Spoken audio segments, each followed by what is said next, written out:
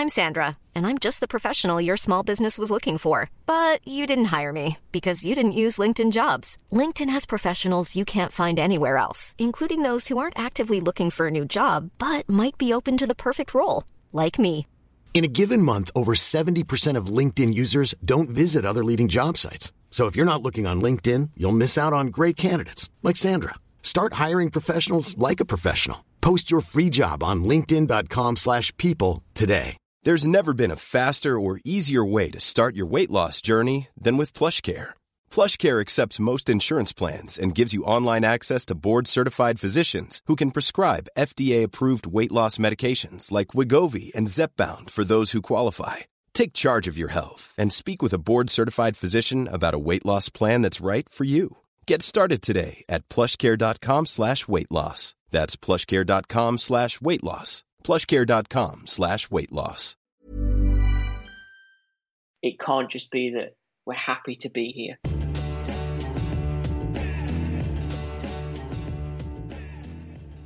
Welcome back to the front three. Myself and Chris Hennig, your front two tonight.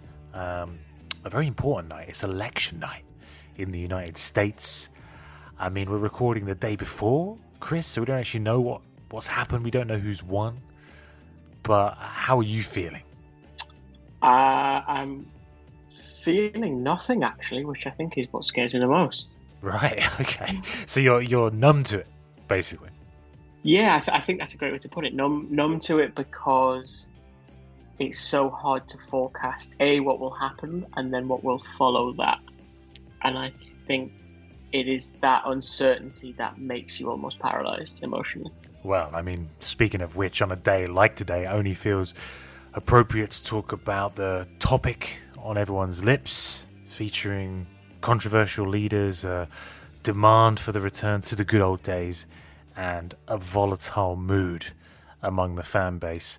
I am, of course, Chris, talking about Newcastle United.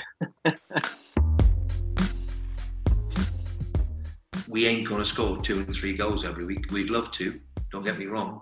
We'd love to be the entertainers again, but it's just not possible. As a fan, and I'm sure there are other fans who think this, he was a manager who no other club in the Premier League would have contemplated employing.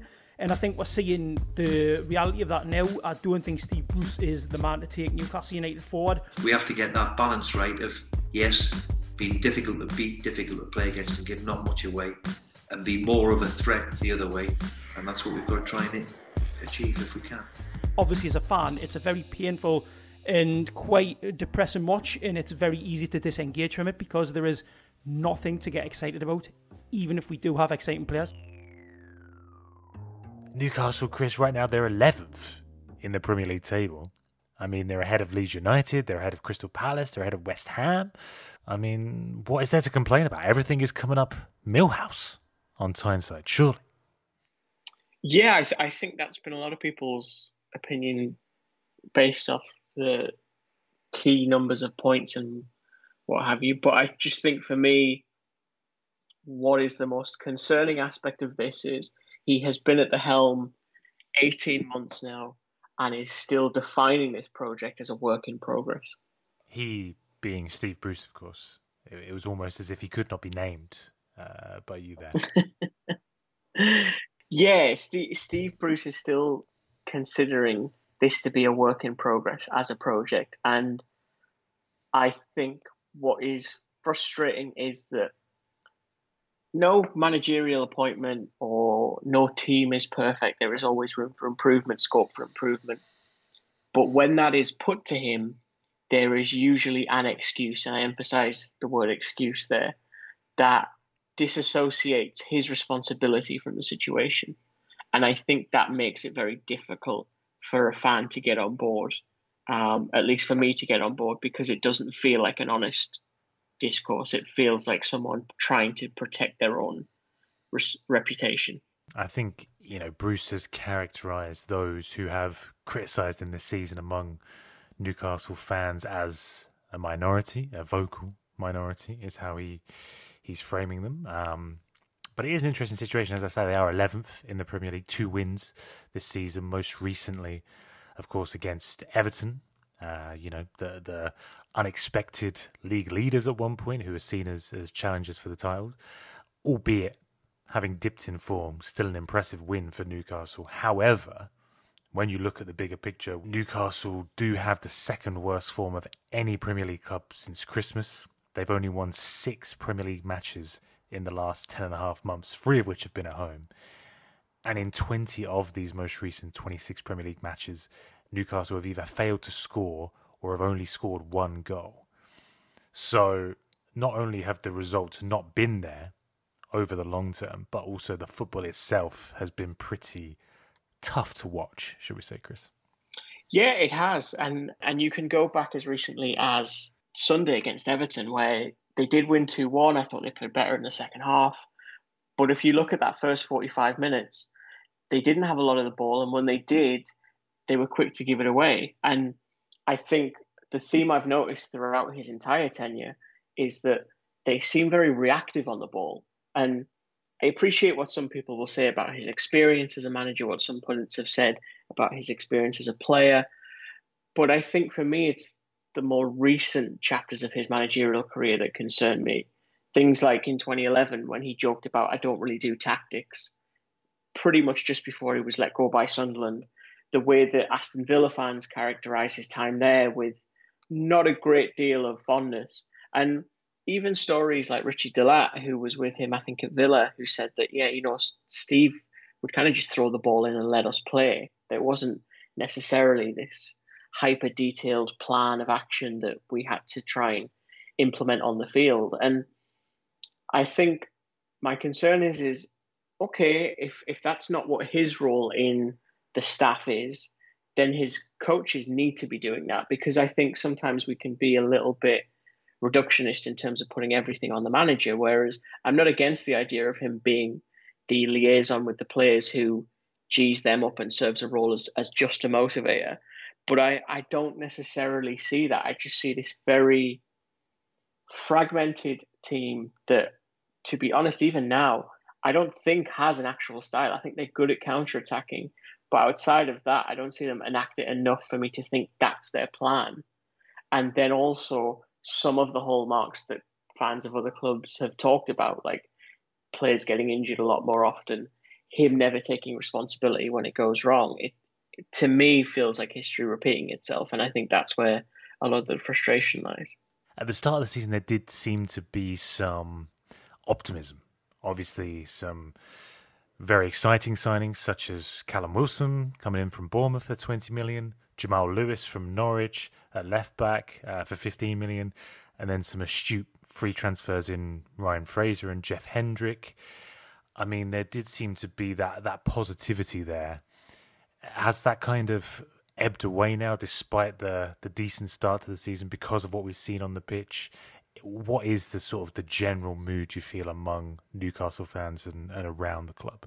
Well, I think I'm always hesitant to speak on behalf of them because, as with any fan base, it's a diverse set of opinions and you're never going to bottle up every single one. I think what I see among the people that I speak to is this frustration that what you alluded to there and talked about there was the summer was a good set of signings. Callum Wilson, to be honest, has started brilliantly.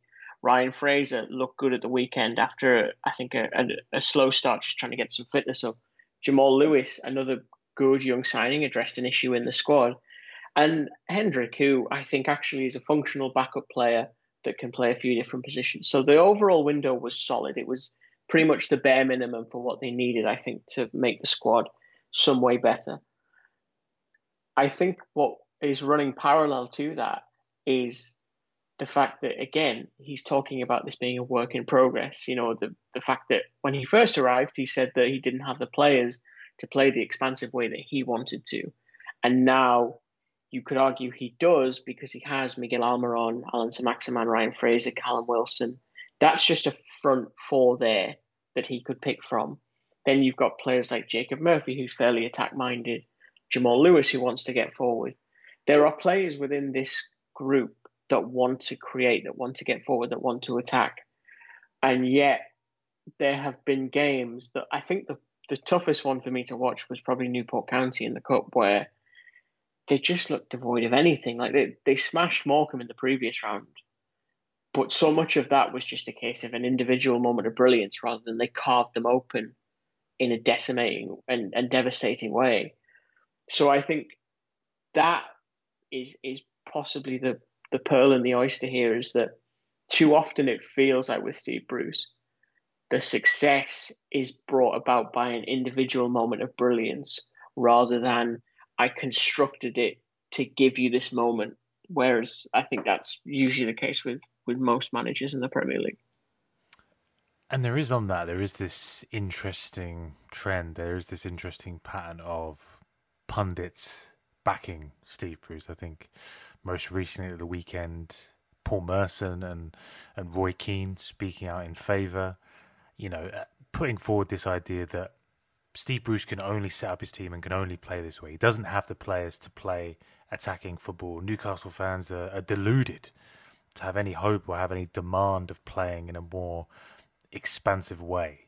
But as you've just said, is there not a realistic expectation, given the squad that Newcastle have, to have a more entertaining style? I mean, when you look back at Rafa Benitez, I think the stat that's often pointed to is in his final 16 games in charge, Newcastle picked up the 5th highest number of points, the 5th highest number of goals, and that was even before the addition of some of these exciting attacking players. Do you think Newcastle fans are entitled to expect more given the squad in front of Steve Bruce? There's never been a faster or easier way to start your weight loss journey than with PlushCare. PlushCare accepts most insurance plans and gives you online access to board-certified physicians who can prescribe FDA-approved weight loss medications like Wegovy and Zepbound for those who qualify.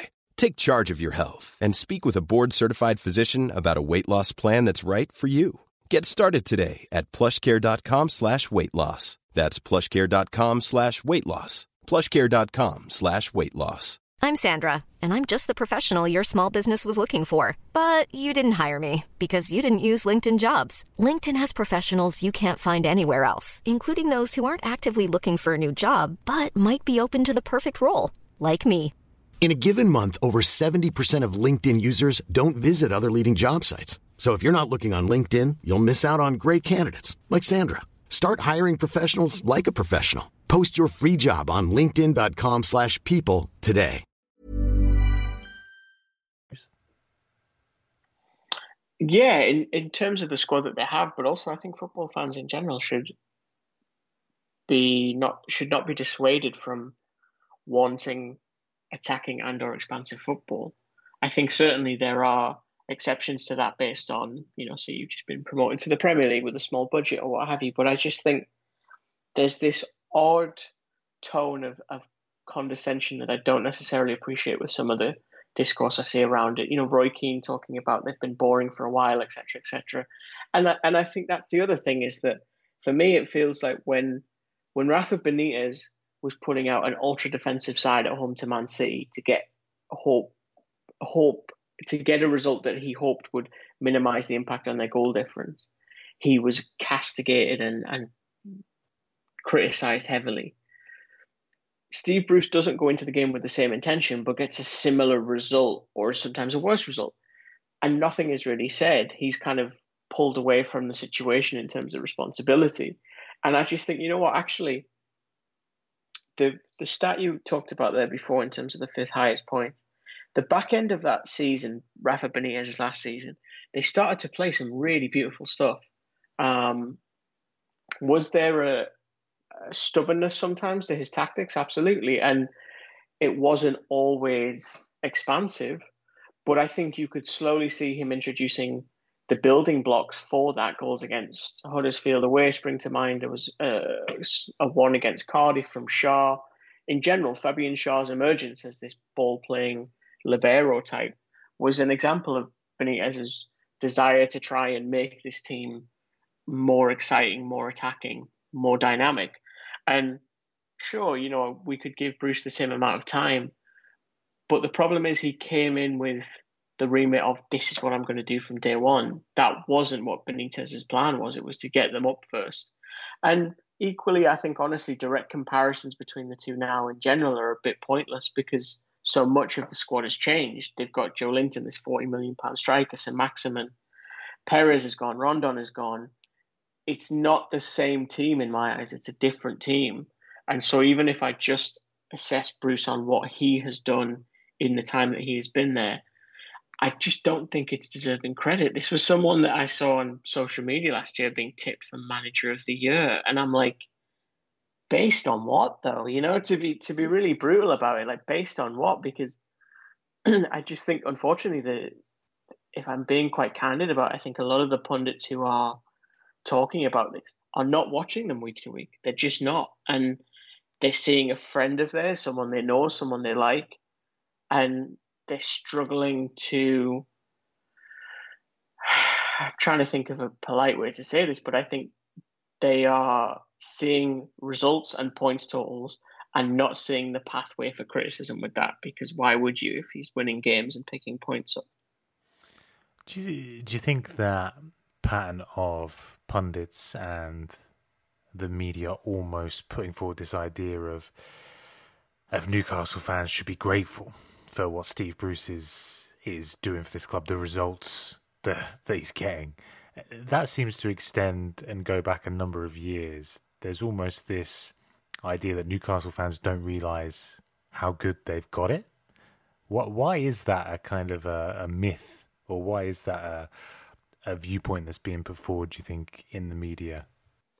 Well, I think honestly it extends back to Kevin Keegan, and someone that when he came into the football club, he, I think, came with an ambition, but also a mentality of, you, the supporters, should never apologise for being ambitious with this football club because it's a massive football club.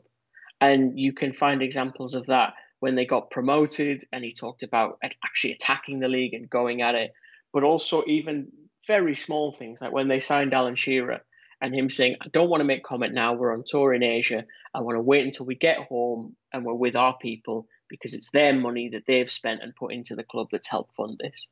So I think just because of the nature of the Premier League, a lot of the identity of the clubs that were in there were crystallised in that moment. And Newcastle is no different. So to me, yeah, it's a club that is ambitious because it has this huge stadium, it has this vibrancy and this passion to it. And at least for me, my defining moments of supporting the club in the early years were them being ambitious and going after it. And I think what I find difficult to stomach a little bit is we were told that we were too ambitious when we were expecting to try and get into Europe and the Champions League. Now we're being told we're too ambitious for even aspiring to get into the top half and want more than what we've got now. It goes back to what I said before. It has a tone of condescension to it that I think is just very hard to stomach, because it's probably poorly timed with everything that happened with the takeover and the alleged reports that some of the top six expressed the fact that they didn't want it to go through. I think it furthers some of the, you could argue conspiracies, but some of the sentiment that there is a hierarchy and you have to know your place. And that's not what football is about. And I think in a lot of ways, that's what that Keegan team represented. It was about destroying that convention and going up and attacking and just building on ambition on ambition. And obviously, looking beyond the pitch at the ownership situation, it seems a lifetime ago we were talking about Newcastle potentially being taken over by a Saudi Arabian-backed investment fund. That deal, that consortium, and their takeover did, of course, fail. It did, of course, fall apart. But the question marks are still there, and the uncertainty is still there, Chris. I think at the minute it's in a very delicate position, because some supporters have written to the Premier League about anti-competition law. The last I think I heard, based on purely on press reports, just to be clear, this is not some kind of inside source I have or anything, is that they are having talks behind the scenes with view to a potential court case, just based on the way that the Premier League handled it. and everything to do with that, because I think Mike Ashley and those attached to him feel as if they have a strong case, based, I imagine, on something to do like anti-competition, where there hasn't been a legitimate reason for this not to go through. And I use legitimate in a kind of awkward way, because I think I've made my thoughts on the whole thing pretty clear. There's also been reports and some suggestion in the past couple of weeks that a previous group who bid to take over Newcastle have now turned their attentions to Derby County. So, yeah, this is where it gets a bit complicated. That is the chap who first tried to buy Newcastle. So there was originally a Saudi prince that worked with Amanda Staveley to try and engineer a takeover. That fell through. So she then went and organised another takeover with the PIF, which is linked to a much higher rung of the Saudi Arabian state, I guess you would say. I'd say that would be a tough pill to swallow for Newcastle fans if one of the previous failed takeover attempts did sail through at Derby County. I can't imagine that would be great news for Newcastle fans. I must say, I don't know if PCP Capital Partners, who is Staveley's company, are involved in the Derby one. I had seen that the same prince is, and look, from my experience with Sunderland, the EFL test is not a difficult one to pass. I think you just have to turn up with a pen and you pass it. So, yeah, I would imagine that should go through, barring anything catastrophic. So, unfortunately, no signs of Mike Ashley's reign at Newcastle ending anytime soon. I think so. I mean, this is the thing. There's so many whispers about this situation in terms of the consortium setting a deadline for the end of the year. For, they've hired this very prominent sports lawyer to oversee things for them. People interpreting pictures he's posted of him making bread during lockdown, and you can see there's 3 slices and this means that, and it quickly jumped the shark, I think, because people are just desperate to maybe live in hope a little bit. Because I think the thing with this is, and I've said this from minute one, Mike Ashley will absolutely want 300 million during a pandemic when the high street is suffering. That is a dream to him. So I think he will fight tooth and nail and potentially even use the deposit he received just for the talks to fund some kind of legal challenge, because he is desperate for this to go through. And I think for that reason, unfortunately, if you were after a conclusion, I think you're going to be waiting until January at the earliest to get it. Just to finish then, I mean, regardless of all of those complicated, bigger picture questions, what are your hopes and expectations for Newcastle this season? Is it, as many pundits are predicting, a nice, safe mid-table finish, and you should be happy enough with that? Yeah, I think it's difficult. I think I've really struggled with this lately, because there is a sense of, I think, inevitability about the takeover that makes me think that it may go through. And if that is the case, and there's nothing you can do about it, the hope you have to have is, well, they stay up and then the new owners bring in their own management team. I know they've talked about Pochettino and Allegri and all this stuff, but just some kind of different management team. If we are to assume that it doesn't go through, some kind of stability would be nice, so they can attract more players of a higher caliber.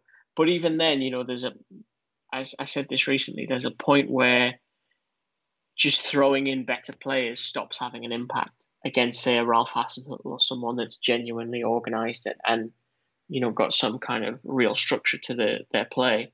And I think as long as I focus on the short term, yes, surviving would be nice, but I think the long term, it goes back to what it's been for, you could argue, the last 3-ish years since they came up, which is, it has to be more than that. Like, it can't just be about surviving. When you see a team like Leeds come up and attack the league with such aggression that I talked about under Keegan, it can't just be that we're happy to be here. That's not really football for me, and it's not really what I think of with Newcastle United.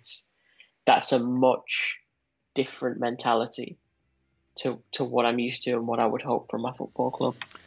Chris, it's been a pleasure to speak to you about football, as always. Where can the good people, where can the listeners find more of you? Occasionally at the Front Three Twitter account or at KHENEAGE.